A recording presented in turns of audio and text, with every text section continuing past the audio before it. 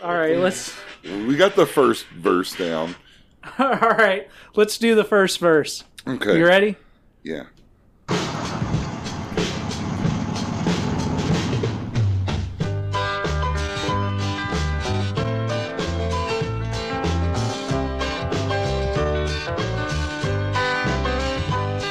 When the day has just begun and you're looking for some fun, call up your local pizza girls. If you're hungry for a treat, but you don't know what to eat, send for your friendly pizza girls. I've been searching all around just to find my pizza girl. Welcome to the Raincoat Report, everyone. This week we're going to be ordering out. That's right. For some hot and saucy pizza girls. Yes, the hot and saucy pizza girls are here to please, and we will show you just how much pleasing they're here to do. It's a lot. It's a lot of pleasure. So this is Boss here with Jeremy once again. Hey, what's going on? And we are so excited to talk about hot and saucy pizza girls. I'm excited about our musical career. I think that we have something. Yeah, you hit all the notes and I hit none of the notes. I think I hit like 80% of the notes at best. But if I don't hit, we meet in the middle. Right. It's kind of like Simon and Garfunkel. I think when they first were like, Garfunkel's parents were very concerned that Simon was going to leave and that their son wouldn't have any future. So that's kind of how I feel about you. You're my Paul Simon. Well, thank you. You're welcome. So, sing your hits. Yes. When the day has just begun, and you're looking for some. Oh. Boo. Oh. If you're looking for a slice of paradise, call up and order pizza girls. That's why we have to be together, because we just do. Pizza girls, they aim to please, and delivery is free. They didn't bring that up at all. They satisfy those pizza girls. Did they bring up that the delivery was free in the movie? I don't think so. They didn't talk, but they didn't address delivery at all. They didn't address payments at all. Yeah. I never saw any money exchange, but I know nowadays a delivery fee for a pizza is like $5. Yeah. Well, there was one scene where I saw money being exchanged. There was a pleasuring of a housewife where the pizza girl snatched the money out of the housewife's coat and ran after. That was more of larceny, I think, like burglary. Okay, so so us goofy motherfuckers here are talking about Bob Chinn's Hot and Saucy Pizza Girls from 1976, maybe? I think it's 79. 79? 79. I think it's... Let's see. I wrote 79, and I know... Because I don't think Desiree Cousteau had started by 76. We were both wrong. 1978 per IMDb. Well. Although, when I did a Google search, it said 1979. So, who knows? Yeah. But okay, yeah. Let's set the scene. It's California, the late 70s, perhaps. It's California. It's the late 70s. Perhaps. And old Bob Chinn's out to do his thing and give us some pleasure. Mm-hmm. And the best way to do that is, of course, with the hot and saucy pizza girls. So let's talk a little bit about Bob Chinn. Okay. I listened to an interview he did on the Rialto Report, and he talked a little bit about his background. So he was born in Hawaii to fourth-generation Chinese-American family. Yeah, I will say when we began this, I just assumed he was just a white man. Right. Most of them are just white men. Yeah. I feel like a lot of the porn directors we kind of come across. But then we talked about Carlos Tobalina. Is he Peruvian or something like that? He's from somewhere south of the border, let's say. I have it in my notes somewhere. But okay. When we talk about Carlos Tobalina, we'll get to it. But yeah. It turns out porn was a lot more diverse maybe than mainstream Hollywood at the time. Perhaps. So, yeah, Bob Chinn was born in Hawaii and then moved and went to school in southeast New Mexico and then went to UCLA Film School. He said that at UCLA Film School, by that time, he kind of already knew what he was doing. He had gotten a camera when he was younger and had done some commercial shoots. But he said that the experience was helpful for him just in exposing him to different films. His colleagues at UCLA included James Bryan, the director of such great films as Don't Go Into the Woods, Hell Riders, and Lady Street Fighter. Oh, yeah. The last one's good. And Jim Morrison of The Doors. Oh. Did Jim Morrison direct any films? I don't think so. But he went to film school. Or at least he went to UCLA and was a colleague of Bob Chinn's at some point. I feel like if Tyler had been born in the 60s, he probably would have been Jim Morrison. Perhaps. Or born in like the late 40s. Yeah, I'm happy that Tyler made it past the age of 27. Yeah, and I'm happy he's never made me listen to like a 19-minute acid jam session he recorded. So Bob Chinn's career started with him filling various small roles, doing gopher jobs and working as a temporary production manager. But when a colleague of his realized he knew what to do with a camera, they suggested that he could get better work in the adult industry.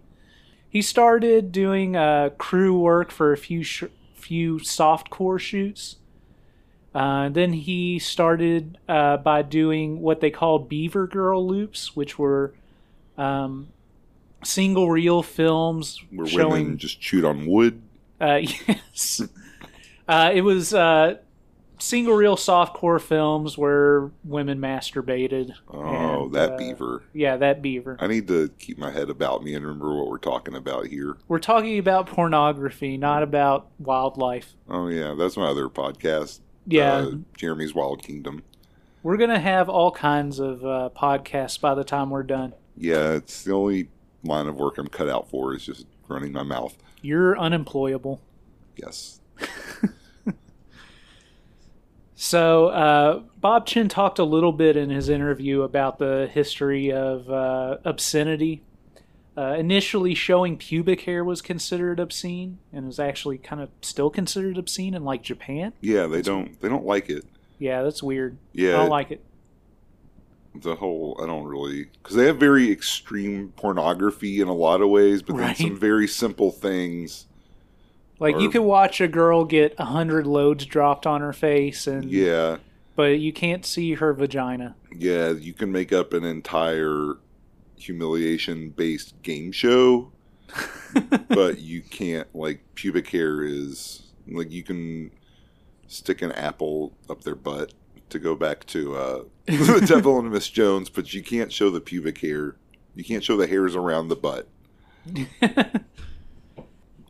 Shortly after he got started, there was a court ruling that eventually determined that no part of the body itself could be considered obscene. That's when we get into the age of films having to have a redeeming social value, which during is the Hays Code around that time. Now this is like after the Hays Code is getting dropped when this happens. So more like, but it's early 70s. Yeah, this is late 60s, early 70s, where we're now able to show whatever, but the people have to come up with a storyline or a reason for it to exist. So that's why we start seeing in the earliest days of pornography the white coater films, which are the ones with the doctors, quote unquote doctors, who talk about human sexuality, and they use that as a framework to just show a bunch of fuck films. But because there's a doctor talking about sexuality, they could be like, oh, well, this is educational, so. That's a good loophole. Anyhow, at this time, Bob Chinn started doing those Beaver Girl loops. At the time, the film labs were running around the clock 24/7, And the reason for that is because a lot of news footage was still being shot on film. This is before they were doing video for basically everything. Right. So he knew somebody at the lab, and basically he could just throw his films in to get developed, tack it on the end of some newsreel footage and get it done in 30 minutes or so.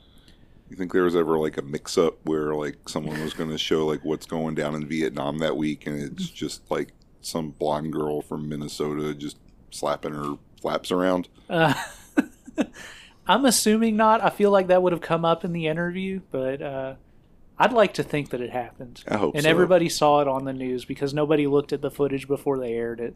That sounds right. So Bob Chinn's first feature was Autoeroticism in the Female, which was basically just some of these Beaver Girl loops that he had been making with some music added on top and strung together with a narrative to try to justify its existence. His second film was his first full narrative film, The Rise and Fall of Ricky Shooter, which included a hardcore boy-girl loop that he had shot as well. So, again, it's kind of tacked together, but it was the first one that he had that had a full narrative.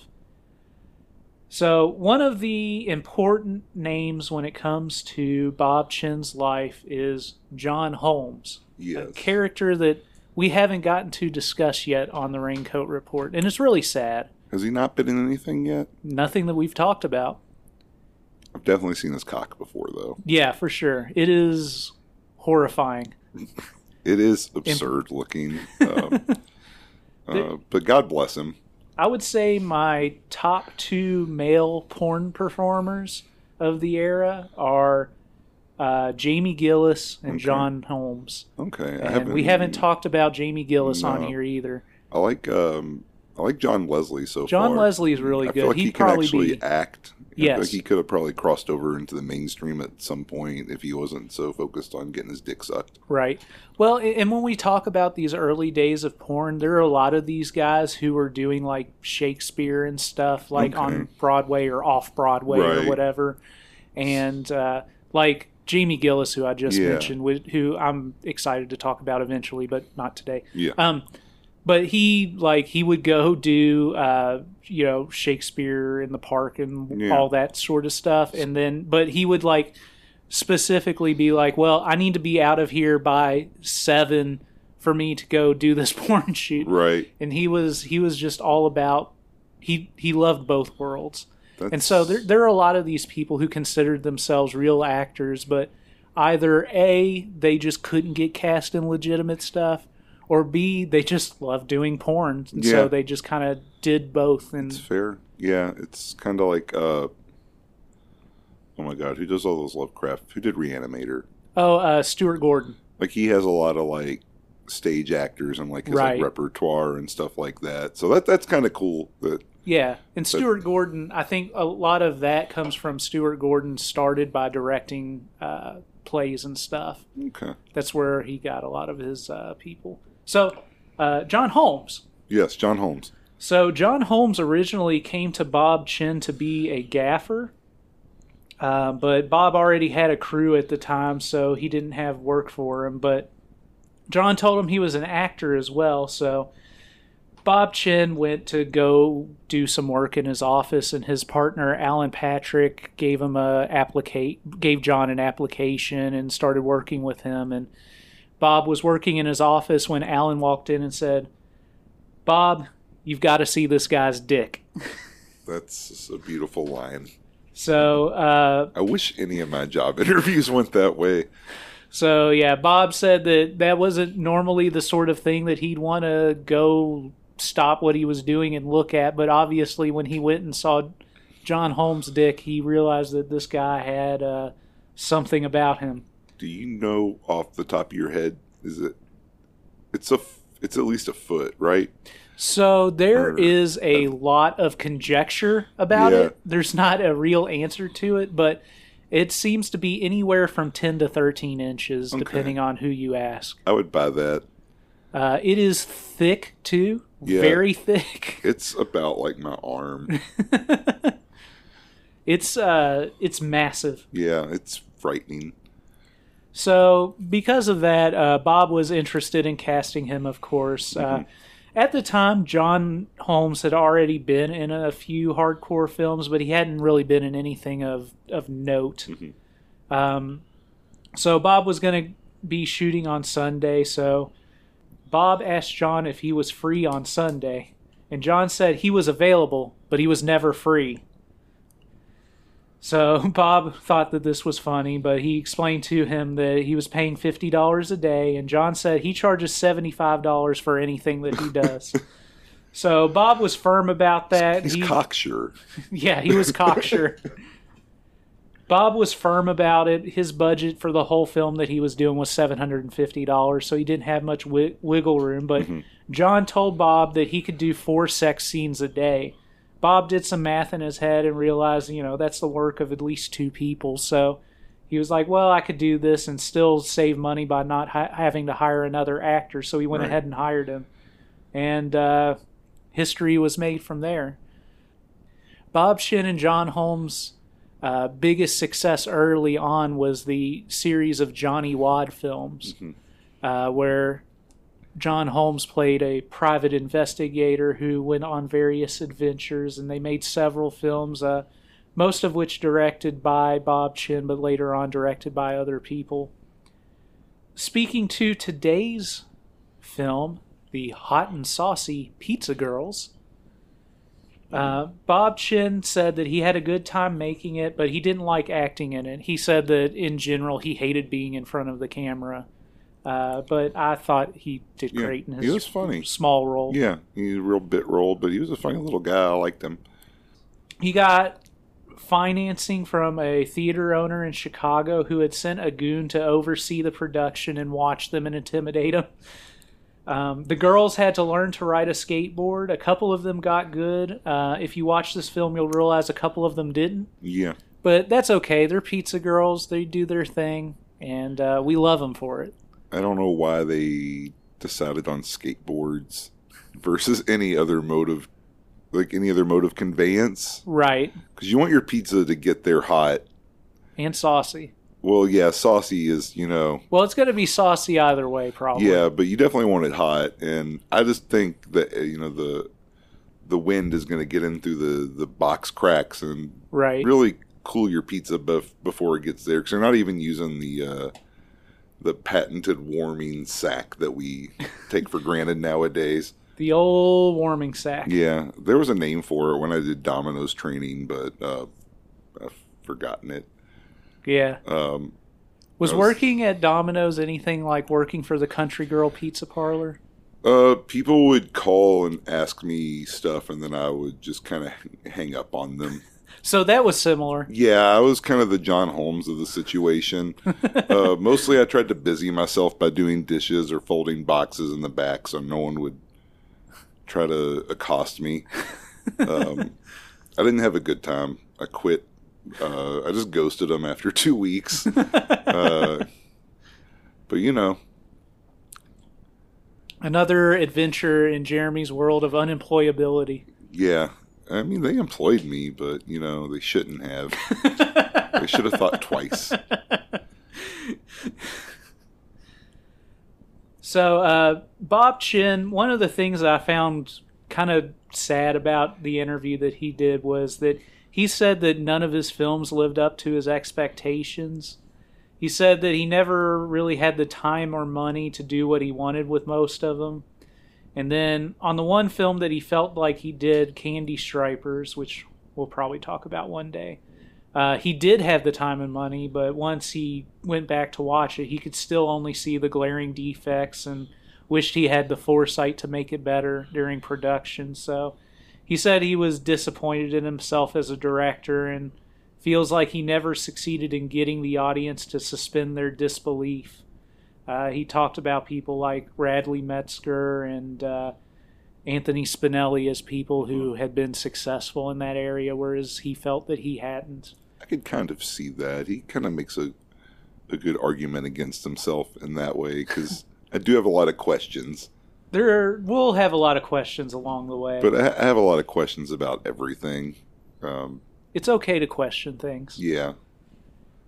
He left the industry in 1986, and at that point he figured he'd be forgotten, or he'd be a footnote in some era that, had been left behind in history. Yeah. At the time, he threw all the prints of his films he had in a dumpster.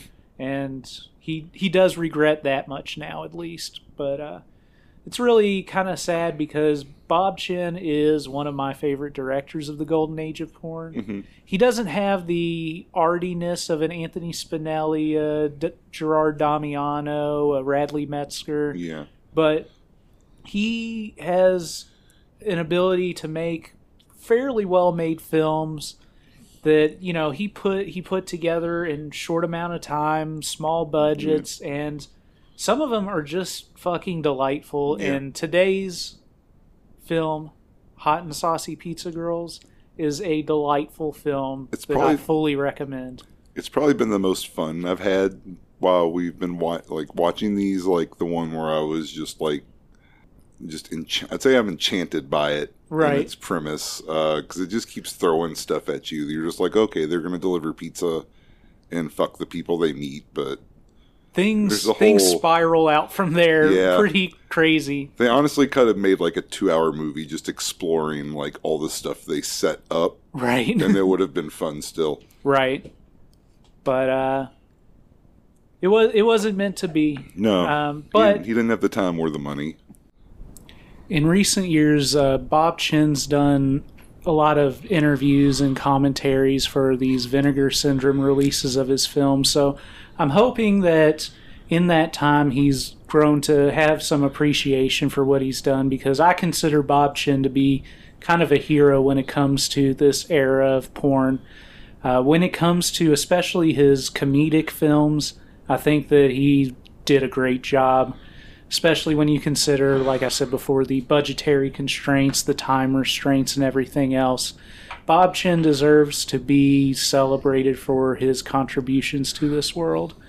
I know that one of the things that kind of happened with him is he left the industry in '86, and at that point just figured he'd be forgotten. But at the end of the late '90s, Boogie Nights happened, and he was part of the inspiration for Burt Reynolds' character in the film, and they recreated some scenes like verbatim from some of Bob Chinn's films, and he felt kind of, he said that imitation's the sincerest form of flattery, but he didn't appreciate that the film made it look like that him and his peers didn't know what they were doing and all of that, when in reality it was down to, budgetary constraints, time constraints, and stuff like that, and that everybody really did have some ability and wanted to make good films, but, it didn't always work out that way. But around that time, there was a lot more interest in him, and he ended up doing some shoots for Playboy, doing some softcore films for them in the early 2000s. Wow. And around that time, he got inducted into like some Hall of Fames, I think like the AVN Hall of Fame and stuff like that. So he had a bit of a resurgence and I think he said like 30-something softcore films around that time. So cool. That's pretty cool that he had kind of that second chapter there. But from the Raincoat Report, we want to, promote Bob Chinn as the visionary that he is, because he is awesome. Yes, he is a man in the true mold of the teacher. We're going back to teaching the ways of the teacher. I never stopped. Yes. I've been just pumping out all this pro-teacher propaganda for the past couple weeks on social media, so check it out. And of course, we talk again about John Holmes. He only had one sex scene in this film, and but he was a fun character in the film. There's a lot of negative things you can say about John Holmes, and you wouldn't be wrong to say them about him. But he is a fun actor, that's for sure. Okay, well, we'll take that for now. We'll get into the controversy at some other point. Yeah, I think we'll get into a more John Holmes centric film before we start digging into his spotted past. His spotted past. Yeah. 'cause we just want to focus on the fun on this one. Yeah, and this one is a lot of fun. So, if you're looking for some fun, or if you're looking for a treat and you don't know what to eat, just call those friendly pizza girls. That's right. Pizza girls know how to cook, and she's listed in the book. Look under P for pizza girls. I don't think they did any cooking. Yeah, I don't get the impression that these pizza girls know how to cook. No. I know that John Holmes knows how to cut a pizza. I bet Bob does most of the cooking. I bet Bob did most of the work at that pizza place. Yeah, for sure. He's the guy. He's the sucker that works. Well, I don't know. The girls are definitely doing work. Yeah, no one's saying they're not, but he's doing all the pizza prep. Yeah, he's doing the food work for sure. Yeah. No one else. Those pizza, they're not going into the walk-in fridge and making sure the ingredients are fresh and everything. That's all Bob. Yeah, I mean they've got a lot to deal with. It's understandable that they're not in charge of that, but they're definitely not. All right, so we're going to take a little break here and get ourselves ready to talk about these pizza girls. We'll be right back. Did you know that what you're about to do is against the law in Alabama? Why, even if we were married, we couldn't. You'd have to go across the state line. But if you took your girlfriend across the state line, you'd be arrested for crossing the state lines for immoral purposes. I mean, if you live in Alabama, you just don't get to eat any pussy. Ooh, I still remember the first time Jim Earl did it to me. Oh, I was so scared to death somebody was going to find out, come and arrest me. Jim Earl was the mayor. If you kick my cat, you're not allowed on the podcast anymore. Violet. Don't kick my cat. I kicked her. No. No, I love Violet. Except for the time I shot her in the eye with that Nerf dart. Yeah, that was a real dick move. It was an accident. It was a dick accident. No. The dick accident is like when you use toothpaste to masturbate and then it all... it all goes awry. It goes awry. I don't know how to describe the sensation except that it burnt. Yeah, it sounds unpleasant. Yeah, don't do it. I was probably 12, so... Yeah, you were doing all kinds of stupid things. If any 12-year-olds are listening to this, and you shouldn't be, don't masturbate with Crest. Yeah, don't masturbate with Crest. We talked on a previous episode about masturbating with soap. Don't do that either. Yeah. Conditioner's usually okay. Yeah. Nothing... I'm not a chemist, but nothing you use to clean your hands or your teeth with. Shampoo's not good, but conditioner's okay. That's weird. Conditioner kind of looks like cum anyway. Yeah. It's got that weird kind of gel, kind of, Or you could just use your cum. Just use your cum. Yeah, just save it in a Tupperware bowl, put it in your refrigerator, hope your mom doesn't see it. No. My poor mom. Is there a story there, boss? No. Thank God. All right, ladies and gentlemen, let's talk a little bit about hot and saucy pizza girls. So we're going to do our signature deep dive. Yeah, it's a deep dive. Diving on the deep dish. So let's talk about it. So the film opens with a shot of a sign. It says, "Country Girl Pizza, we deliver." Mm-hmm. And boy, do they. Yeah. So in the background, we start to hear our Pizza Girl theme play. It's not quite as good as when Jeremy and myself sang it, but it's pretty good. Yeah. I appreciate a porn film that has a catchy theme song, and I've seen multiple Bob Chinn films that fit that mold. We'll have to sing some more of them as they come down the pipeline. Yeah, I think this one is particularly good. It's probably my favorite of the songs that I've heard so far, but I also haven't seen a lot of Bob Chinn films, so... I think something you can whistle when you leave the theater, that's good. Something that it sticks with you for a few days, that's for sure. Yes. Yeah, it's been running in my head for a while now. Yeah. I watched it like 2 weeks ago, and then I watched it again a couple days ago, and I don't think any time in between or since You'd ever stop singing it? Stopped singing it in my head. Wow. But, this film fills me with joy, so having that stuck in my head, it's pretty cool. I'm probably going to forget it for a little bit and then go back and listen to the episode, and it'll be lodged in there again. Yeah. Well, especially when you have a compelling performance like the one that we did at the beginning of the episode. That's true. No reason to forget it. All right, so Country Girl Pizza, we deliver. We see the sign, and then we cut to John Holmes and Desiree Cousteau walking into the pizza parlor. John Holmes is playing John, and Desiree Cousteau's character is Anne Chovy. Yes. So we hear the Pizza Girl theme playing in the background, and John is interviewing Anne for a job. He asks if she has experience, and she tells him that she was a cashier at a bake sale last summer.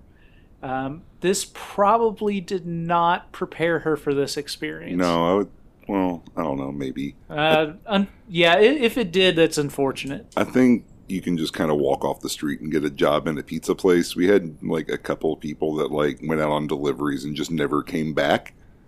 One guy was intoxicated, and when my manager tried to confront him, he just left with all the money that he had collected.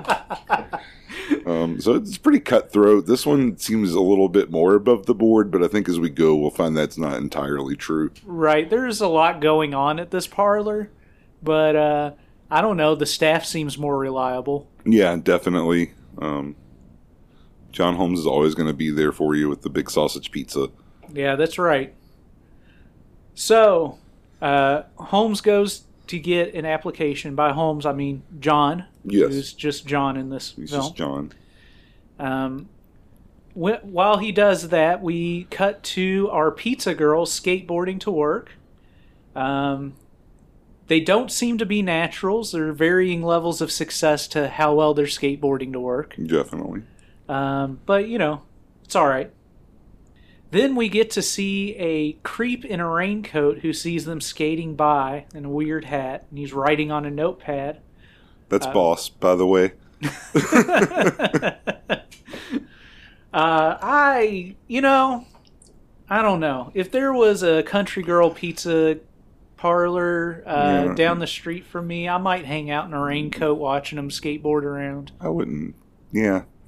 I probably wouldn't be as much of a dick as this guy, though. Yeah. I would probably just watch and appreciate. Yeah, not try to frame them. Or right. Whatever. His motivations are unclear at this point. So yeah, this is Inspector Blackie, and we will find out more about him soon. So we cut back to John and Anne, who reveals her name is Anne Chovy. Mm-hmm. John's going through her application with her. John notes that Anne's handwriting is bad.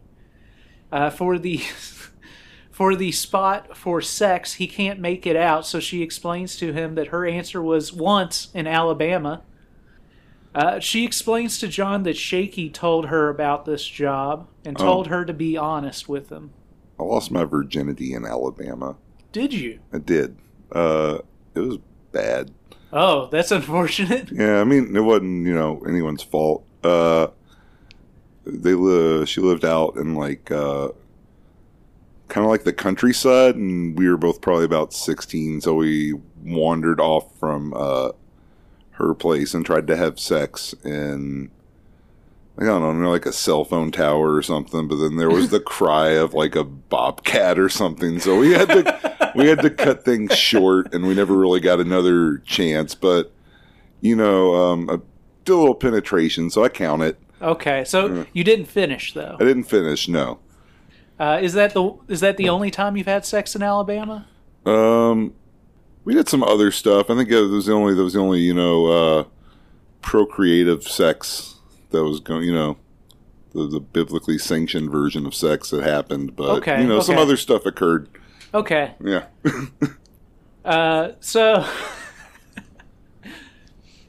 So John tells Anne that he has to check her references closely.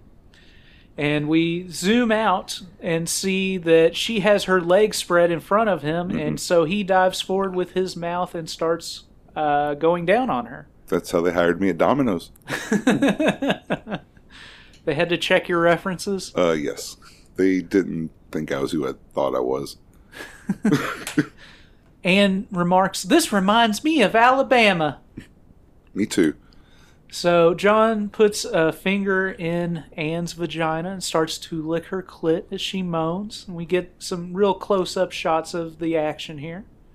This goes on for a few moments, and then we cut to John having sex with her. So she's on top of a mechanical on one of those coin-operated horse. Like they have at Meijer. Yes. Yeah. Like the one in Meijer that you put a penny in and it... Yeah, it just rocks you gently back and forth while John Holmes slams you. She says, "This is much better than Alabama ever was." It's around this point that John feeds a coin to the horse and keeps at it. So the horse is rocking up and down as he's banging at her. John Holmes' shirt in this scene looks like a picnic tablecloth. Yeah. The horse stops, but he's still going at it and playing with her nipples. I think that's just the uniform, isn't it?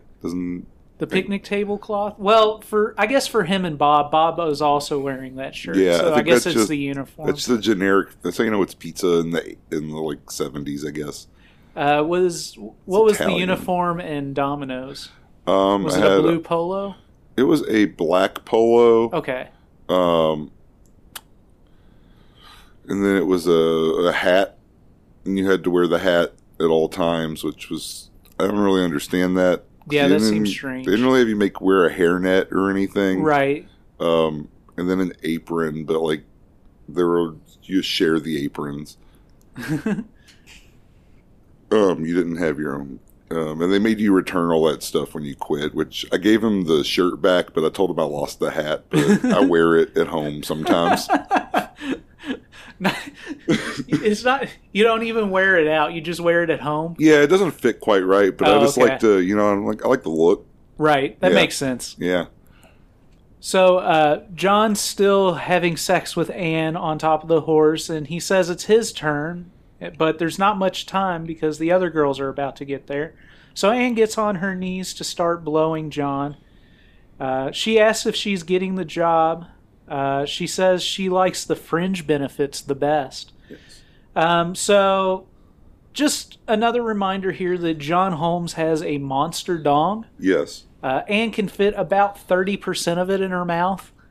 It's ridiculous. She's trying her best. Right, yeah. Her putting 30% of it in her mouth isn't because she's not putting effort into it. She's really going at it. She's a professional. Mm-hmm. But this is a task. This is a big job.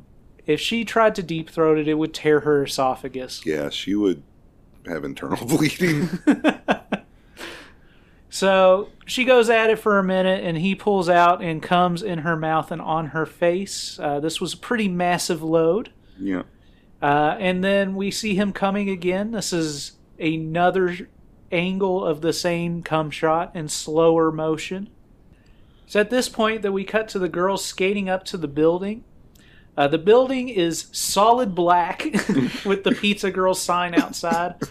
I think that this was probably a strip club or something. It's just the generic sign with the letters that you can move around, like at any weird place with a cheap sign up front. Yeah, it wasn't an actual pizza parlor, I reckon. Yeah, probably not. But the inside looks like a pizza parlor. Yeah. I wonder, I didn't look into the locations here. I wonder if they were filming at a pizza place after hours. That would be in violation of the health code, I would think. I would think so. Just for what John Holmes and Desiree Cousteau just did with that horse, they would probably get shut down for a couple weeks. Right, and we're only 5 minutes into this film. Right. We cut to John rolling dough, screaming. Do you think he washed his hands? John probably did not wash his hands. Yeah. I don't take him as the kind that washes his hands. He thinks that's for pussies. Yeah, he's a man's man. Yeah. Besides, his Dick's probably... I'm guessing that if this is his hiring process, his Dick's already been in all these girls' mouths anyway. Yeah, but... Well, I guess the customers. That's what we're thinking. You got to think about the customers. I mean, it's probably... You can't just go back from shooting loads and then go roll dough. Yeah, that's true. Roll dough. I mean, the oven's going to cook it out. I don't know. Yeah. It's going to cook out any microscopic bacteria, but if you've got load drippings on your hands, I'm not sure that's going to make a difference. I didn't order this this pie with extra load. John's rolling dough. He's singing Mamma Mia, Pizzeria, blow it out your ass. What a good little tune. Yeah. He gets a phone call. He has very poor customer service skills. He probably would get a talking to at Domino's if he answered the phone like this, I'd imagine. Yeah.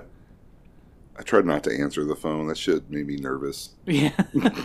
You have no business talking to the general public. Yeah, don't call me. I won't call you. He tells the customer that it might be a few minutes because they just opened. He talks about how a new menu just sent out. He tells the customer after the customer says something, that means something different now. Hold the anchovies? All right. The pizza girls are in the back of the restaurant getting dressed into their uniforms. Now, did you just show up at work in your uniform? Yes. There wasn't a Domino's locker room where you guys got changed? No, we didn't have like a little powwow where we all were naked and talking about how hard the job was. Right. We just were expected to come in dressed and start making pizza. Right, I assumed that.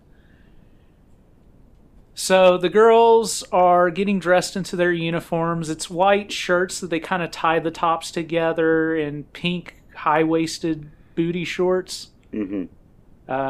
Well, pink or red. Yeah, in that spectrum. Yeah. Probably redder than pink, but whatever. I don't know if it matters. So they're discussing their cheese options. Gina's favorite is the blue cheese crumble with the head cheese. We'll learn more about this menu here in a moment. So the girls are kind of teasing each other and being a little catty with one another. Gino says that when guys go down on shaky, they get an immediate case of lockjaw. Let me introduce these women real quick. Okay, actually. go ahead. We need to take a moment. Yeah, there's several of them. So there are 4 hot and saucy pizza girls in this film. Yes. We have Ann Chovy, who just got hired here. Yeah. Desiree Cousteau. Do you know all the names of all the girls? Yes. Okay, excellent. We have Ann Chovy with the darker, shorter hair, played by the wonderful Desiree Cousteau. Then we have Gino with the longer, dark hair, played by Candida Royale. Okay. Then we have Shaky, a blonde, played by Lorian Dominique. And then Celeste, played by Christine DeSchaefer. Both Shaky and Celeste have similarly length blonde hair, and because of that led me on my first watch to mix them up a bit. It'll happen. But I figured it out later on when I watched a second time to tighten up my notes. And this film is worth watching again and again. It makes me think about when I was a kid and I'd watch a movie just over and over again. Yeah. Were there any movies that you watched over and over again as a kid? Definitely. I'd watch The Land Before Time. I watched that Super Mario Brothers movie that's really bad. I watched that one a lot and would make other people watch it too because I was like, this is great. That sounds like a jerk move. Yeah. But, we all enjoyed it. Right. I enjoyed it. I watched the Teenage Mutant Ninja Turtles movie over and over again. I probably watched that one a bunch. And I also watched RoboCop over and over again, which is not a child-appropriate film. Yeah, that's not age-appropriate at all. No. My mom let me rent, like a certain age, and I was probably about, 9 or 10. She would just kind of let me rent whatever, so I rented a bunch of, Ralph Bakshi films, which are kind of, R-rated animated films. Right. So I saw a lot of cartoon titties and, a lot of, cartoon violence and Nazis and stuff that was probably not age-appropriate, but it was fun. I love the video store. Yeah, the video store was a great time. And I remember one time the manager at the Red Giraffe was like, you can't go in there. And I was like, this is the video game room. And he's like, no, we changed it. This is the adults room. And I was like, well, I still want to go in. Did you or did you not? No, I didn't. I did not. Oh, hello. Yep. We all good? Yep, we're good. Okay, I bashed it. It's okay. Okay. We're good. Okay. So yeah, this is the adult version of that. I could watch it over and over again. I can feel that. I've only watched it twice, but we'll watch it again later. We'll watch it again later. This is a great film. That's what I'm getting at. Mm-hmm. So, anyway, introduce the lady. So, this is our introduction as an audience to the lady. So, Gino, Candido Royale, says that when guys go down on Shaky, they get an immediate case of lockjaw. And then Celeste, getting catty back at Gino, said that if Gino ever got a cold sore, she'd have to declare bankruptcy. Celeste says Anne will make a bundle at first. Then she says she'll eventually get fat and homely like Gino. Gino calls Celeste chunky. And I note that nobody is fat, homely, or chunky here. No. So then we cut to John up front, who asks the girls to fall in. They show up in a line next to him, but then he corrects them. Stomachs in, asses out, tits out. Asses out. So it's at this point that John gives the girls their first set of orders for the day. The orders are as follows. Oh. Gino gets the large mushroom pepper sausage head cheese. Shaky gets one conventioneer special. I really couldn't make this out at first, but I think conventioneer special is what it is, because I think it does get said later on, so I feel better about it. It does, yeah, I think that's correct. That sounds right, because I know they definitely say it later. So Celeste explains to Anne, that's more than one guy. She likes sandwiches. So Shaky's getting that. For Celeste, John says, I got a bell pepper for the wise ass, because Celeste keeps saying catty comments. Yeah. Celeste explains that a double order is usually a horny housewife that wants her to go eat her out. Then John explains, it's very simple. And first off, he's totally wrong about this. It's not very simple. No, I would have not lasted even 2 weeks at Country Girls. You'd have no idea what was getting ordered. I would have shoved my arms into the oven to escape.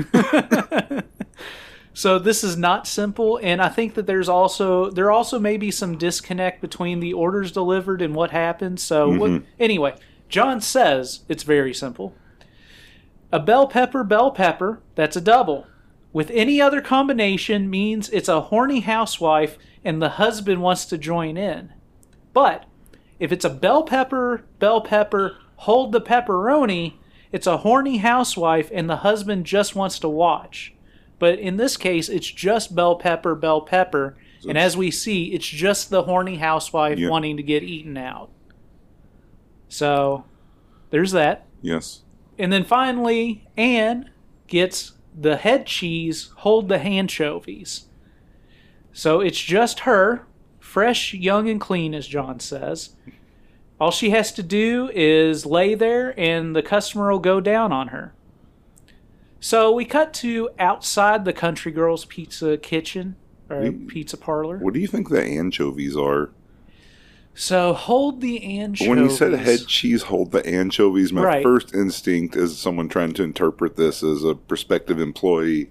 So I think that head cheese is oral sex. Yes, that's what I figured. But I think that, like, if they just ordered head cheese, she would be going there to go down on them. Yeah. And I think the hold the anchovies means that they're going to go down on her for some reason. But if you go by, like, the logic that anchovies equals pussy because fish smell or whatever nonsense. Well, the customer's going to hold the anchovies. Right, but they're going to go down on her, but you would want it with anchovies if you wanted to go down on a woman, I would think. I think so. I don't know. Also, call Bob Chinn. This customer ends up doing more than just going down on her. Yeah. So, I don't know, but there's also a thing later on where one of the girls adds to the order. So, I'm not sure if this customer added to the order with anchovy that he had. Okay, so I quit. we're going to talk about these orders as this explanation goes along because there's a lot to say about them. But Yes. we'll go ahead and just kind of go on from there. So we cut to outside the pizza parlor, and the pizza girls have gathered for a moment before they go their separate ways. Anne asks Celeste if they ever get arrested. Celeste says, no, it's not like they're streetwalkers. They do 1, maybe 3 special deliveries a night, and they just do it for the extra bucks. So we cut to this guy in the raincoat, Inspector Blackie, and he's on a payphone talking to somebody. He says he has them under surveillance and he's going to bust them tonight. But after he hangs up the phone, he's stuck in the phone booth and can't get out. Yes. So we see the pizza girls skateboarding away. The pizza girls are skating down the sidewalk, but it basically, I think all of the shots are them skating down the same stretch of sidewalk. Mm-hmm. Back to the phone booth, there's a crowd gathered around the phone booth to see Inspector Blackie stuck in the phone booth. Yeah. For our younger listeners, a phone booth is a thing that existed before cell phones. Yeah. where people would go inside a glass box and make a phone call with a phone that they had to pay anywhere from 10 to 50 cents to make a phone call on. Yes. They don't really exist anymore. You might see like an occasional payphone, like Right. the terminal, but almost never is the phone still there. Like the receiver's gone. Somebody's ripped it out. Yeah, I feel like I saw a lot of them in like Baltimore, but that whole place looked like a war had been waged. I saw The Wire. I know what happens in Baltimore. Okay, sorry. There's a crowd gathering around that phone booth to see Inspector Blackie in there.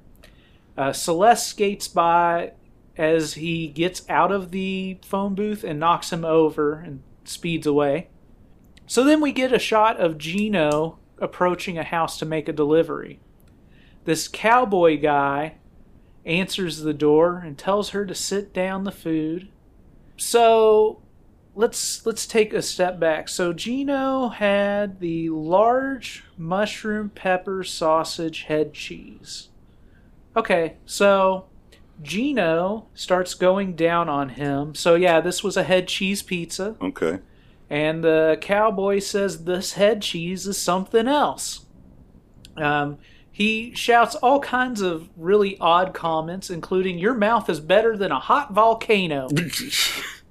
So this cowboy guy is played by Richard Pacheco, porn star. He is not given a credited name other than Gino's customer. Okay. Even though he has a somewhat larger role than some of the other customers.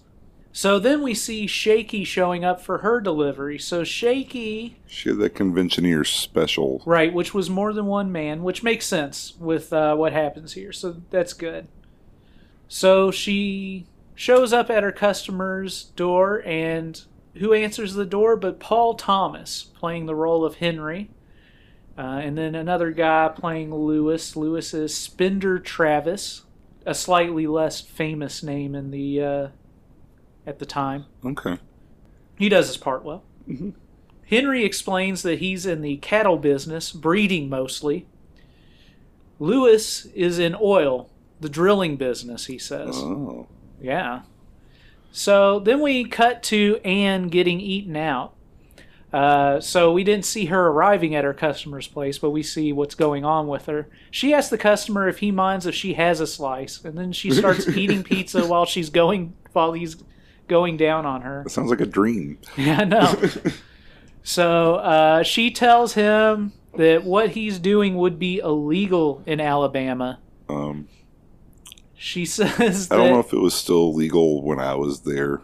Oh, yeah? Yeah, I don't know. They still had like a lot of those sodomy laws, like up until like 2003 or so. Oh, yeah? Yeah, because I vaguely remember as a child, everyone being mad about it.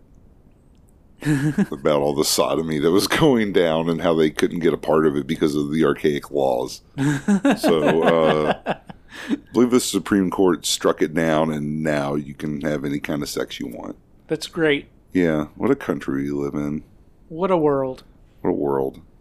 Did you engage in any acts of sodomy at the time?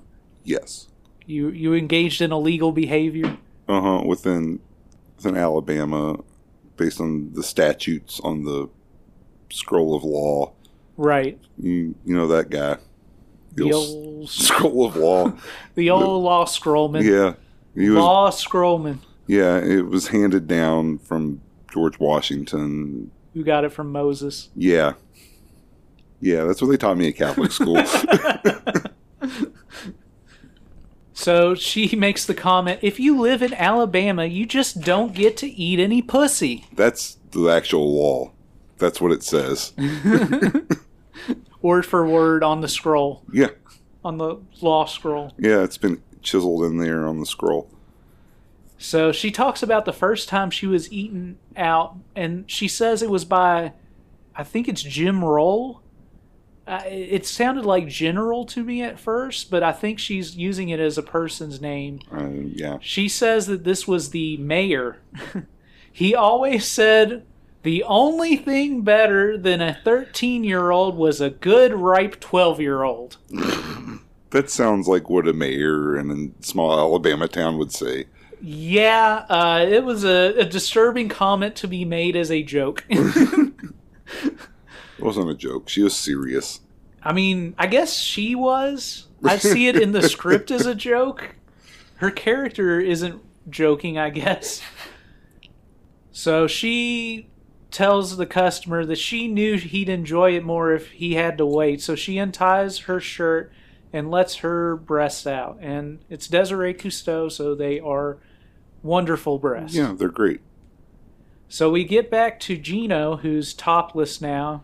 The guy says he wants to see everything. So she asks if he wants to add to his order. And so she adds the extra sauce on deep dish crust to his order. Ooh. So I don't know what that means. I tried to work it out, but I'm not sure because basically, well, because he changes the order again. So she takes more money and then she says she can change the order and give him the works. Hmm. So the works, I guess, is just everything. So we cut back to Shaky, and she's over there riding Henry while Lewis is eating pizza next to him. Henry invites Lewis over, and so he pulls out his dick, and Shaky is sucking Lewis's dick while riding on Henry. So we get back to Gino getting fucked by the cowboy guy. He exclaims, "Oh, Rio Grande!" And then Gino says, "I just knew a little cheese wasn't going to be enough for a man with an appetite of Texan." So we cut back to Shaky with the two guys. She's riding Henry still and sucking Lewis off. Henry pulls out and comes on Gino's ass crack. And then Lewis pulls out and comes on her face. She smears cum on her face with Lewis's dong. And Henry pushes his dick back in. It's worth noting that because Shaky is riding Henry and Lewis came on Shaky's face, it probably dripped on Henry as well. Oh yeah, probably. But you know, that's the porn industry. Yeah, that's what happens. That's what gets group sex for you. It's a mess. It's a mess. Don't get into it if you think it's going to be clean. That's right. You know what you're getting into. Yeah, go back to the Pretty Peaches episode and listen to that again, and you'll learn how messy that stuff can get. Yeah, especially if everybody's all oiled up. Yeah. Sliding on each other. Yeah, goddamn human slip and slide in here.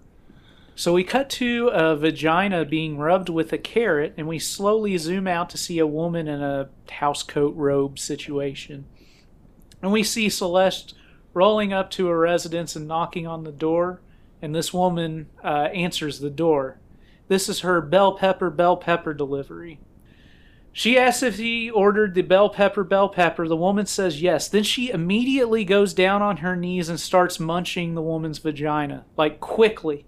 Yes. The woman comes quickly, Celeste asks if the customer came. Customer says yes. She snatches the customer's money out of her housecoat and then immediately leaves. Yes. This all takes place in like 30 seconds. It was funny. It was funny. It was legitimately a funny moment in the movie. Celeste is obviously over going down on these housewives, and we'll see more of that later on. So we cut back to Anne getting eaten out. She says, "Good pizza," as he keeps on munching. The cowboy is still pumping Gino, humping her. He calls her a pinto bean while they're doing it missionary. We cut back to Anne, and she's blowing the customer now. And I was curious at this point. Did he add to his order? Did he add, like... She's new. She probably just got the order kind of confused. Oh, yeah. Is that a common thing in the Domino's world? Yeah, you take them the wrong pizza. You got to print out like 4 different stickers to make sure the pizza goes to the right place. Oh, yeah. Yeah, and if you mess that up, the whole situation is it's boned. Did you make any sticker snafus? That you're aware of? Probably, I would say so. But by the time I was sick of it, I pretty much mastered the sticker situation. Well, that's good. Yeah, and I was like, this job is beneath me. Even though I think all the pizza people are heroes for doing what they do. It's just not for me. Right. It's fair to say that this job is not for me. Yeah. I won't say it's beneath me, because someone has to run the pizza parlors of the world. Yeah. The Bob Chinns of the world will always be needed. Exactly. But you weren't a Bob Chinn. You were less than a John Holmes. Yes. You filled the John Holmes role, but you gave up. Yeah, it was too much stress. So yeah, Anne is blowing her customer, who may or may not have added to his order. We cut back to the cowboy guy fucking Gino doggy style. He is now growling and barking like a dog as he's doing it. He sure was. We cut back to Anne blowing her customer, and we get some reaction shots of the guy's face, and he pulls out of her mouth and comes on Anne's breast while she rubs her breasts and sucks his dong a little more. We cut back to Gino. Gino tells the customer his time is up, and he says, "I didn't know the meter was running." So he decides that he's going to finish by, Gino's request. He starts singing, "I'll be coming in your mountains when I come. I'll be coming in your mountains when I come." So he finishes, and Gino seems a little irritated. Now, at this point, I'm not sure. This era of pornography, we usually see where the semen goes, and I'm not sure where the semen went here. It went into her. I'm not sure if he came inside of her, or if he had a condom on. I don't think he did, because he didn't previously. Or if he just came on his bed sheets. He just pulled out and it just sputtered under the bed. It's true. It's a mystery cum shot. We'll never know where it went. One of these days we'll have Bob Chinn on this podcast to answer for his sins. Yeah, where did that man come? I need to know where the cum went. Yeah. Then we cut to John at the pizza parlor, and he's cutting pizza. He answers the phone, and his words answering is, "It's a deep dish world, baby." Did you ever answer the phone like that at Domino's? No, I would say, "It's Domino's. Hello." It's Domino's. Hello. So he gets the customer off the phone quickly, and John tells Bob, who is played by director Bob Chinn. This is our first viewing of him. Mm-hmm. As we said before, Bob is the one doing all the work here, it seems. He's the one cooking pizzas and such. John tells Bob the customer wanted a salami pizza, and Bob says he can do it, deliver that pizza. But John said it was a guy named Stanley, and they both agree they don't want to deliver the salami pizza. So the salami pizza is definitely Dick. Yes, it is. But we never see one get delivered in this film, unfortunately. Yeah, that was a letdown, I think, because there was ample opportunity to deliver some salami pizzas. So we cut back to our rain-coated character, Inspector Blackie. He sees the delivery girls Gino and Celeste returning from their their deliveries. He says on a walkie-talkie that he has them under surveillance, which is what he said on the phone earlier. He gets on a skateboard himself, so this is the number one mode of transportation in San Francisco in the 70s, I guess. I think it would be fun to see a movie about a skateboard detective. All his sick flips and ollies and such. So he starts chasing after them on his skateboard and uses a little siren horn in his hand while he's chasing after them. Yes. They stop and he crashes into them. They tell him to turn the siren off, and he says that he's an officer of the law. And then he shows his badge, which he did not successfully do at first, but he flipped his wallet around and showed them. To be clear, he doesn't appear to be an officer of the law. I believe he is a private investigator. That's how it seems. Anyhow, he asked to see the girls' vehicle operators' licenses for their skateboards. They are obviously confused by this. What was that? Was it 976 Evil we watched recently, where that guy was just like some random dude who was trying to pass himself off as a cop? I think so. I don't remember that film very well. I might have had a lot of substances in my system at the time. That's fair. I remember it being a delight. Yeah. But that's not what we're here to talk about. Sorry. That sounds right. I think you're right. I think I might have kind of conflated the two scenes in my mind. So he reads the girls the phony charges he has for them. Speeding, endangering lives of pedestrians, sassing an officer, and transporting illegal goods. Have you ever been charged with sassing an officer? No. In all my interactions with the police, I try to be polite because I don't want to be beat to death with a baton. That's fair. That's probably a really smart decision. Yeah. They won't hesitate. That's what we're finding out. Yep. Inspector Blackie tells them that he'll go light on them if they give him a pizza. But they explain they don't have the pizzas because they already delivered them. They tell him that if you want to get us with pizza, we have to be leaving the store, not returning to the store. So he says that he'll let them go for now, but he'll be watching them. So we see Henry and Lewis paying Shaky after they've finished their business with her. Then the camera pans over as she leaves, and we see the cowboy on the couch, the one who was having sex with Gino earlier. So we then get to find out about what their deal is. One of them says, pussy's one thing, but shit, good pussy? How are we going to compete with that?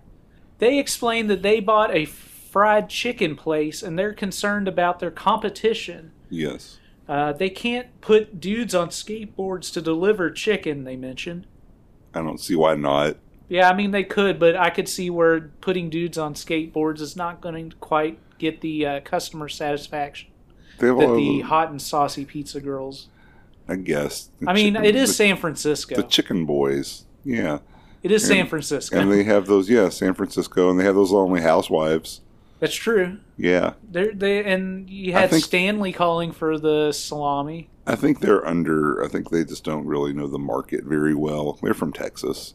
That's true. They're trying to do research, but it's not expansive enough. So they're dejected and worried that, as they put it, pizza is gonna win. So they want to get the girls off the streets, and they talk about calling the only man big enough for the job, Mr. C, the night chicken. The night chicken. Henry says that he's still hungry. He's going to get some of that country fried pizza, as he puts it. We then see Shaky, who is leaving their place. And then we see Anne leaving her customer's place, bending down and waving her ass when she sets the skateboard down before taking off. Mm-hmm. We see Celeste skating down the sidewalk and getting off of her skateboard as she hears a chicken sound. She peeks into this random open door where apparently this sound is coming from. And then we see her getting snatched and the door closes, and we hear chicken screeching and feathers flying and her yelling out. So this film has now taken a different turn here. Yeah. Whereas before, It was just about girls delivering pizza and fucking their customers, which is something that would, in many films, be enough for a premise. Yes. We now have We have 3 different sets of antagonists at this point. We have Inspector Blackie, right, who's working for we don't know who yet. Right. We have the Texas Chicken Boys, their cartel trying to muscle out the pizza business. Right. And then we have their hired muscle, the mutant freak, the night chicken. Right. So there's a lot to deal with here. We cut to John and Bob in the pizza parlor, and they're giving 2 female customers pizza. They ask, "Are you really twin brothers?" John explains, "Not really. We have the same father, but different mothers." Bob answers the phone to take an order. He says that a girl wanted a salami pizza, and John says he'll take care of it, which is what we've been waiting for to happen, but unfortunately he's interrupted here by Celeste yelling out for John. So John comes running, and she explains that she was mugged. Not exactly mugged, she says, but raped. Another girl says, "What's new?" She replies, "By a 6-foot turkey." So John explains, "That was no turkey. These are chicken feathers." And he explains to them... Oh, yeah, he's a detective. Right. Well, turns out John knows more than we thought about this. He explains that it's the San Francisco night chicken. Bob says there's an old Chinese proverb, "Fear only the wrath of the golden bird. He who messes with the night chicken gets it." Oh, shit. That's a really specific proverb. John says that this traditionally had been a chicken town, San Francisco. Oh. John explains this has traditionally been a chicken town, and they explain that Bob went broke 4 times in the Chinese takeout business.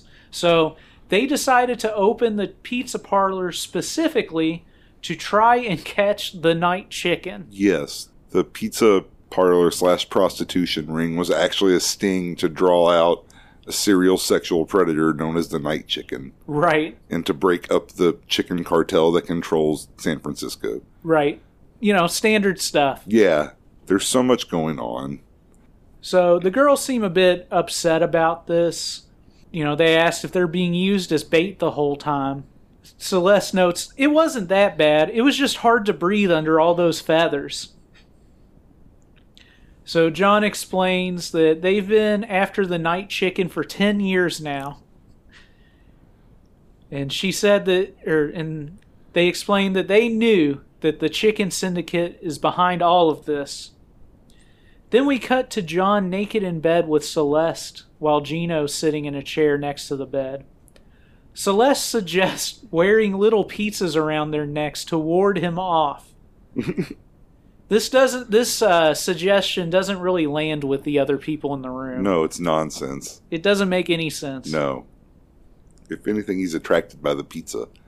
So John's explaining more about the night chicken, but then Celeste starts blowing John. Gino calls Celeste a cunt and a cockhound, and they argue a bit. I mean, she is, really. She interrupted an important, debriefing to suck some dick. That's true.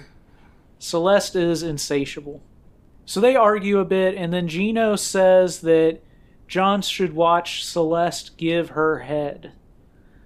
So John starts to fuck Celeste, and then Gino puts her leg over Celeste's face and puts her vagina over Celeste's face, and Celeste starts going down on Gino while John is fucking her. So John starts sucking Gino's nipples as she's facing John, sitting on Celeste's face. Gino is dirty talking to Celeste while Celeste is going down on her. John says, "That looks really wet," talking to Celeste. "I'd like to try some of that cunt." Gino then gets on top of Celeste in a 69 position, and then John comes up behind her and starts fucking her doggy style. He stops to bend down and lick Gino's back once before going back to pumping away. Gino and Celeste are eating each other out through this process. Celeste sticks out her tongue to lick John's balls here while John's having sex with Gino.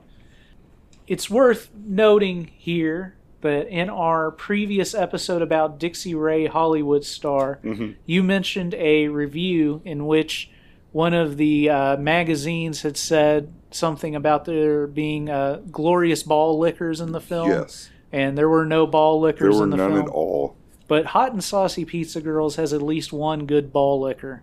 Yeah, I didn't see it. I'm thinking the trailer for Hot and Saucy Pizza Girls, they mentioned ball licking. They leave it up as a surprise. Right. You weren't expecting the ball licking going in, but you were pleasantly surprised. Just like with a normal ball licking. Right. You're not expecting it, but you were pleasantly surprised. Yes, exactly. John pulls out of Gino and comes on Celeste's face, who's below Gino. Some of it gets on Gino's pubes, because, you never know where that stuff's going, really. Then we cut away to a little bit later, where we have Gino and Celeste doing their hair and makeup and kind of fixing themselves up after their fuck session. Mm-hmm. John explains that he and Bob will follow them while they do their runs as much as possible for protection. Then we cut to Henry, who's on the phone with somebody, and we find out it's the Night Chicken, who says that he's going to get the girls off the street by the morning. So the three guys are talking each other, Henry, Lewis, and the cowboy, who's nameless. Lewis says, "Shaky's got a nice asshole. Y'all ought to try it sometime. If you know what I mean," which I think just means that they should try her asshole. Yeah, it's pretty straightforward. Yeah, there's not a lot of subtlety to that statement. Henry says, "I'll stick to straight pussy myself, thank you." Henry's no fun. No, he's concerned about the chicken business. He needs to understand that when your friend gives you a recommendation, it's probably worth hearing them out. Yeah. He seems like he's a prude who's against anal sex, but as we'll see shortly, that's not even true. Oh, okay, good. Lewis says, "Like they say, who eats the whole will suck the pole." And Henry says, "What does that have to do with a guy fucking a girl in the ass?" And Lewis says, "Nothing, it just kind of slipped out." It was a baffling moment. Yeah, that seems like an ad-lib that they just kind of left in the movie. They were like, it would be weird if we cut from here, so I guess we'll just leave it in. We'll just leave this awkward exchange and just move on. So we cut to a hallway in what's supposed to be an apartment building here. Mm-hmm. And we see Anne walking out of her apartment. She's in red panties and a white shirt. And she sees the raincoat guy, Inspector Blackie, and she introduces herself to him. If we take note to what's happened up to this point, she didn't see Inspector Blackie. The other pizza girls had come in contact with him, but not her. So she has no frame of reference here. No. So she introduces herself, and he introduces himself as Inspector Blackie. She says that she brought some pizza home for work and asks if he wants a slice, and he collapses at that point. She asks him when the last time he ate was and drags him into her apartment. So we cut to him in the apartment, and he explains that he hasn't tried pizza before. Yeah, I was thinking about that, and how many pizzas I've probably had where I couldn't even keep count. Right. At this point, how many of those little cheesy dough discs have disappeared into my belly? I have had quite a few dough discs myself. Yeah. You used to, when you lived at the House of Wax, and you pretty much just primarily subsist on the Totinos for a while? It was mostly Red Barons. Okay. But yes. That's a little classier. Some Tombstones here and there. Not many Totinos. Well, that's fair. But there was a point where we had a piece of paper on the wall where we were tracking the number of pizzas that we had ate for a year. Yeah. I think we gave up in like 2 months in, but we were well past a pizza a day. Jesus Christ. Calm down. Yeah, that's why my health is terrible. That makes sense. Anne asks Inspector Blackie, "Don't you ever take this raincoat off?" He seems to dodge the question, and she says, "You seem awful shy to me. Are you always like this around girls?" So she suggests he might just need some special attention. She opens up Inspector Blackie's raincoat and realizes that he's nude under it. She explains to him that they can do anything they want and takes her shirt off, and they undress and start going at it. They do. She blows him a bit and says she needs to climb on top of this smoky mountain top and gets on top of him and starts riding his dong. So she's going at it and rubbing her breasts while she rides him. Oh, Blackie. So then we switch to a shot of him sliding into her doggy style. He's pumping away at her, and Anne says, "You're great, terrific, and you're wonderful too." In this scene, Blackie is very sweaty.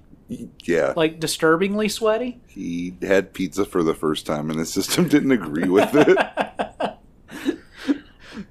Anne is super hot in this scene, as Desiree Cousteau always is. Mm-hmm. The walls in this apartment are white. There's not much going on except there's a calendar hanging up, and it has this weird picture of a hand with a target laid over it in some weird psychedelic configuration. Must have missed that. Yeah, and then above it, there's this like diagram. It looks like these just generic shapes of people doing something, and I don't know what it is, like maybe aerobics instructions or something. Yeah. It's strange. Yeah. Speaking of set dressing, in the very first scene where John is having sex with Anne to interview her for the job, there is a poster in the background that says, "How about a party?" And there's like just a bunch of pictures with like a bunch of bare butts and stuff. Yeah. I'm not sure what that was all about, no. But I thought that was funny. I saw the "How about a party." I couldn't quite make out what was on the poster board, but that's great. It was strange. You don't get a really good look at it, but, you know. After going at her doggy style for a while, he rolls Anne over and mounts her and starts having missionary sex with her. We get some close-up shots of Anne's mouth and face as he's going at it. And then he says he's coming. And Anne goes, "No, Blackie, I'm not protected." He doesn't seem to be trying to pull out at first, but he wasn't actually coming just yet. So he eventually pulls out and he comes directly into her belly button, filling it up before splattering around the area. Yes. She says, "Look how much." They kiss a little bit and the scene fades out. We cut back to the pizza parlor and John's tossing pizza dough. An old woman walks up and says, "Do you work here?" He says, "Nope." She says, "Why are you tossing dough up in the air if you don't work here?" He says, "Drives you crazy, huh?" She says she wants the largest salami pizza to go. John pulls out a giant frozen salami and sits it on the counter in front of the woman.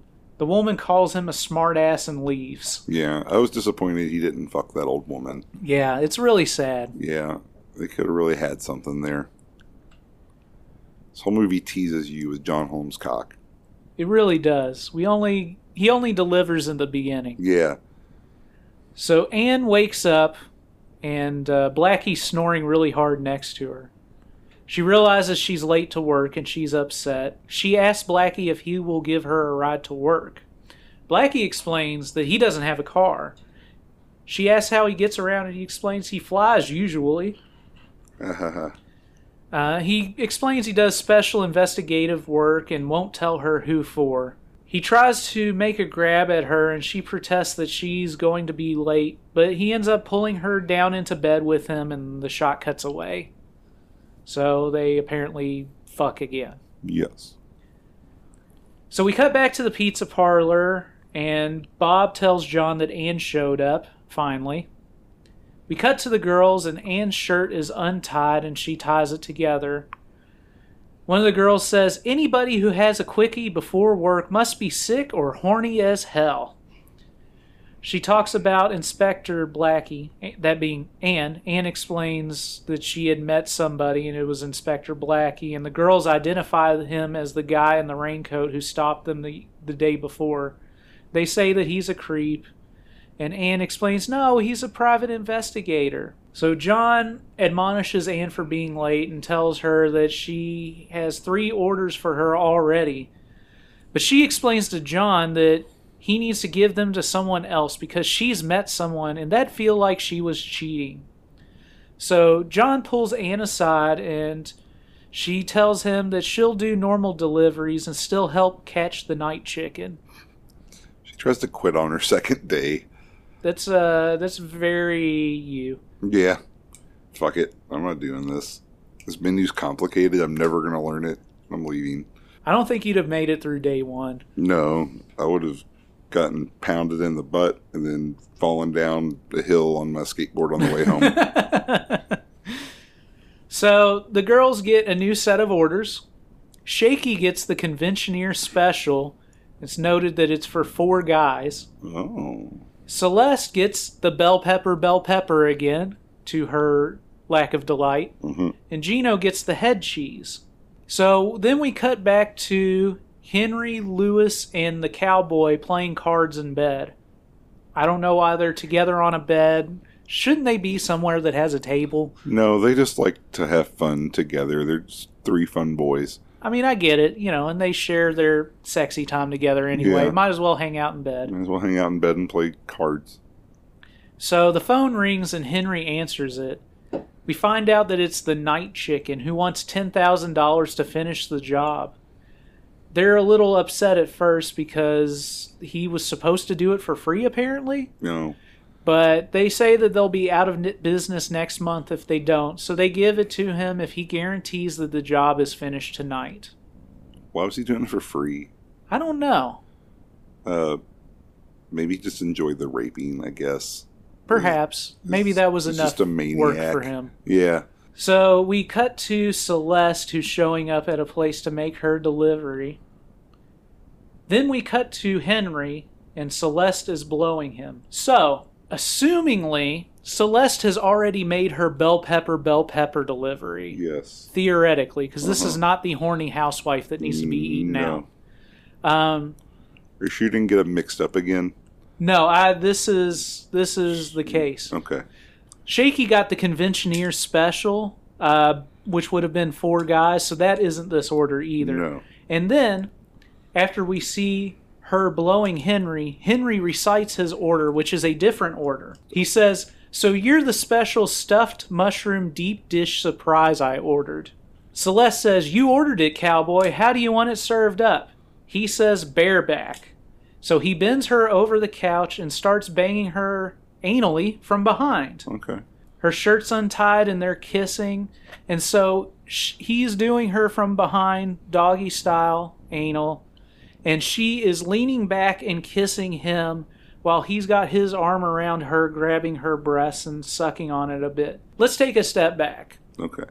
In the prior scene, Henry said he was going to stick to straight pussy. Yes. He has gone back on his word here. Yeah. But more egregiously so. Mm-hmm. He did not get Shaky's asshole. No. He got Celeste's asshole. You're really disrespecting his business partner's opinion. Right. I think that he should have listened to Lewis's recommendation here. I think so. I mean, from watching this scene, I feel like Celeste's asshole is also great. Yeah. But I feel like if my friend has given me a specific recommendation and I'm going for that, the only difference is the provider of it. And my friend gave me a recommendation on the specific asshole provider. Yeah. I would go for that. Yeah. Well, you're a man of your word and integrity. You're not Lewis. Yeah. Henry. You're not Henry. You're no Henry. Henry. Yeah. No Lewis Henry. Lewis made the recommendation to Henry. Perhaps Henry knows that Lewis is bad at recommendations. Oh, maybe. We don't really get into that there. Maybe Lewis is not a great judge of assholes. Probably not. So, we get some good close-up anal penetration shots from behind. They tongue kiss hard, and she's turning her head back in there as they're doing it to kiss. And then we cut back to a penetration shot where she's rubbing her clit while he's still railing her in the ass. Then he has her flat on the couch and he slaps her ass repeatedly while he's still pumping away. We keep at this for a while and he eventually pulls out and comes on her ass. From there, we cut to Shaky riding her skateboard back to the pizza parlor, and we hear the night chicken again. Oh, man. She makes the error that Celeste made, where she just walked into the doorway where the chicken sound was coming from. And the same thing happens. She gets snatched in. We hear the chicken clucking and feathers flying.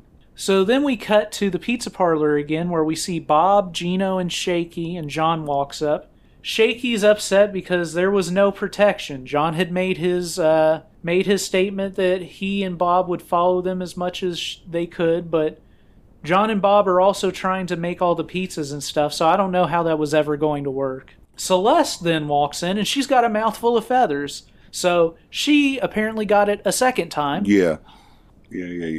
They notice that Anne isn't back, and her last delivery was over an hour ago, so John and Bob are concerned, and they go to investigate. Mm-hmm. So from there, we cut to the area outside the doorway where the night chicken's been in those previous scenes. John and Bob are there, and they know that the chicken is there.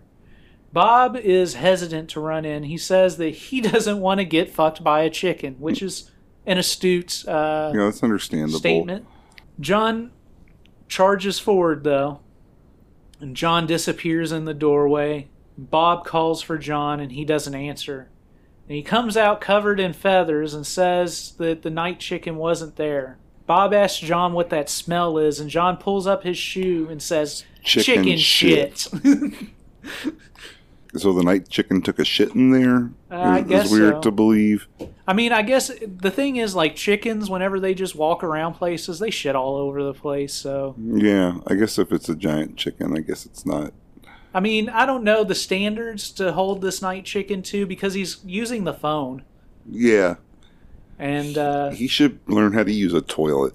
Yeah. Well, and it's even weirder when we get a few minutes down the line here. Yes. Anyway... Bob and John are going to check the alley now. So we cut back to the girls at the shop.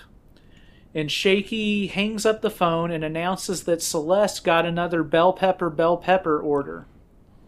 Celeste is upset because it's the same customer as before. So we immediately cut to her customer's home. And the doorbell rings. Celeste comes in. And Celeste says she has a surprise for the customer. So she has the customer bend over and lifts the customer's robe to expose her vagina. Go. And she pulls out a big dildo, which she rubs around the customer's vagina and then penetrates. At first, the customer's protesting, and Celeste says she's been wanting to do this for a long time. She calls her an overpaid housewife cunt. She says, I'm so sick of eating your pussy, and tells her, you love it. Look at you taking it all. It has this weird crank on the end. Yeah, it's got a hand crank. And it's not evident what it's doing at first, but later on she pulls it out more and you can see that it's kind of rotating the end of it. Yeah, that's... So it's like the precursor to those fancy vibrators they have today that are like motorized and like spin and rotate in weird ways. Right. Dildo that she's messing with is really long. Yes. But eventually the customer gets off and she seems pretty satisfied with it regardless of her immediate protests. Then we cut to Blackie wandering around outside the night chicken doorway. Then we hear crashing as he approaches the door. Then we see Anne walking by and we hear the chicken again. So Blackie pops out from the area around the doorway and stops Anne. Inspector Blackie asks what happened to her, and she says she fell off her skateboard. So her arm is in a weird sling that looks like it's made of like a pillowcase or something. I didn't notice that on my first watch, but that was a weird incident. Mm-hmm. Inspector Blackie tells Anne that he just bought a car and asks if she wants to go with him. He tells her that he just came into some money, and they talk about going away together. He says they can go anywhere that she wants to get away from the night chicken. And suggests Niagara Falls because that's where couples go on their honeymoon. Blackie goes, oh, anchovy. So then we hear the night chicken, again near that doorway, and John and Bob pop up. They talk about the four of them being able to stop the night chicken together, being Ann, Blackie, John, and Bob. But Ann and Blackie said they're leaving, so they run away. But John and Bob are ready to take it out, so they rush in the doorway. We cut to Ann and Inspector Blackie at the car. Blackie is trying to unlock the door, but can't seem to do it. Ann's pretty impressed with the car, and when Inspector Blackie fails to unlock the door, she easily opens it. So Blackie then picks Ann up to sit her into the car and does so with a lot of difficulty. Yeah, it's not a natural move, I don't think, to try to lift someone into a car. Yeah. If they're in a wheelchair or something, I could see that happening. But as just a normal act to a person without any disability, it's an awkward thing to do. Yeah. The head. You're going to smack someone. Someone's going to smack their head. Right. So he collapses as he puts her into the car, but then he shuts the door. Then we cut to John and Bob walking out of the doorway that the night chicken's been in, and they've got a tape recorder in their hand that's playing chicken sounds. Bob suggests that it could have been Inspector Blackie, and John says it couldn't have been. Then he turns and looks at the camera as it zooms in. Could it? And then we cut straight from there to a shot of the license plate on Inspector Blackie's new car, which says BAHK, or Bach, on the back of it. As it's pulling away, it freezes frames, and then we cut to black for the credits as the Pizza Girl songs play, or the Pizza Girl song plays. Bob Chinn films have the best themes, as we've reinforced. Lousy music on this film is credited to Lon John. Yeah. I don't know much about Lon John, their illustrious career.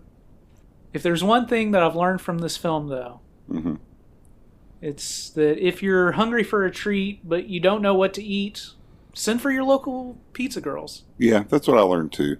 Or send for your friendly pizza girls. They're both. I've been searching all around just to find my pizza girl. All right, so that is the Hot and Saucy Pizza Girls. We're going to go ahead and take a short break, and then we'll come back with our thoughts on Hot and Saucy Pizza Girls. That was no turkey. These are chicken feathers. It was the San Francisco night chicken. How's that? What do you attack me for? Revenge? Revenge for what? Old Chinese proverb. Fear only the wrath of the golden bird. Translation, please. He who messes with a night chicken gets it. Who's the night chicken? No one knows, but you see, this has been traditionally a chicken town, and we've been fighting them for a long time. Hot and Saucy Pizza Girls was released on DVD by Vinegar Syndrome, and it was also re-released on Blu-ray in their limited edition 5 Films, 5 Years series, which is the version that we watched. Unfortunately, that's now out of print and will cost you a pretty penny. I actually had to pick it up for a bit above retail price secondhand, but it was definitely worth it because this one has not only Hot and Saucy Pizza Girls, but Dixie Ray Hollywood Star and 3 other films, so definitely worth it. So as per usual, we'll go ahead and move into our review segment of the show with our review master, Jeremy. Jeremy, take it away. Okay, I really like this one. As I said earlier, it's probably the one I had the most fun watching and taking notes on for the podcast. It's a lighthearted little ensemble cast kind of comedy.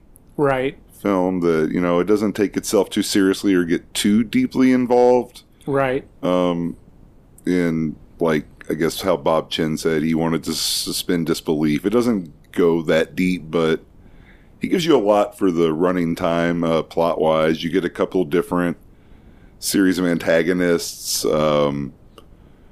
you know, there's more to drive it along than just them having sex. But I think everyone in it is pretty good. Desiree Cousteau is great. I really love John Holmes and Bob Chinn's little back and forth, and right.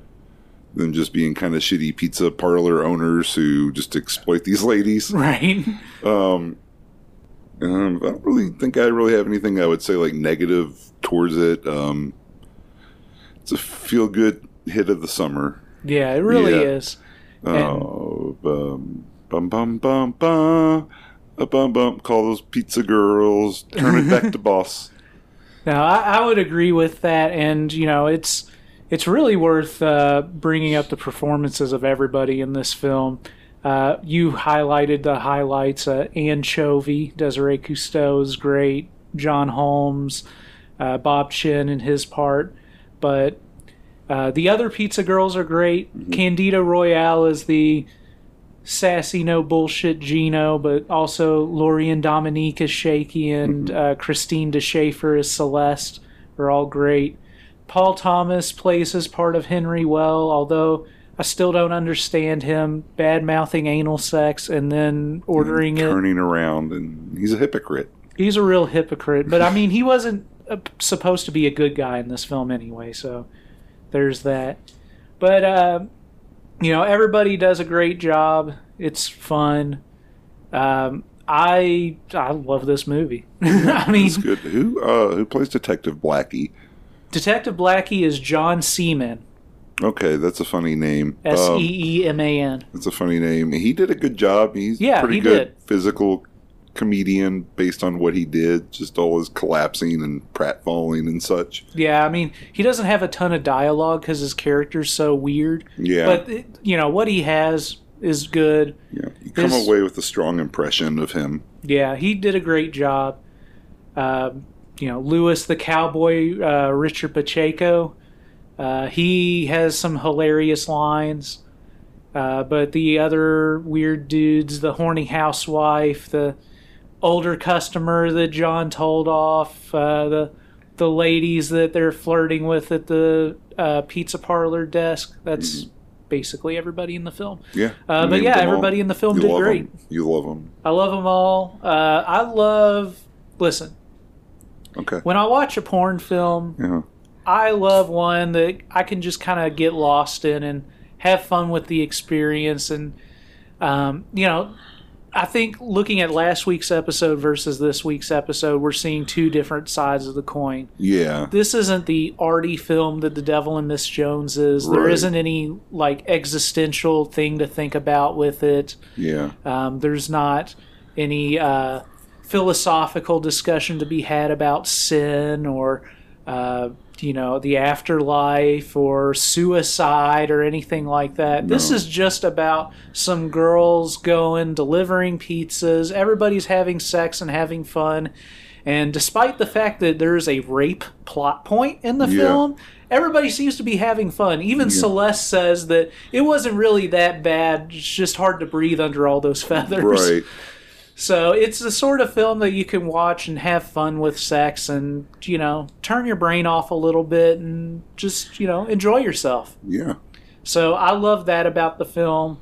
As I was saying earlier in the podcast, John Holmes is one of my favorite male actors. And even though he didn't do a lot of fucking in this film, he was great in his just normal part in it. Just a little supporting role.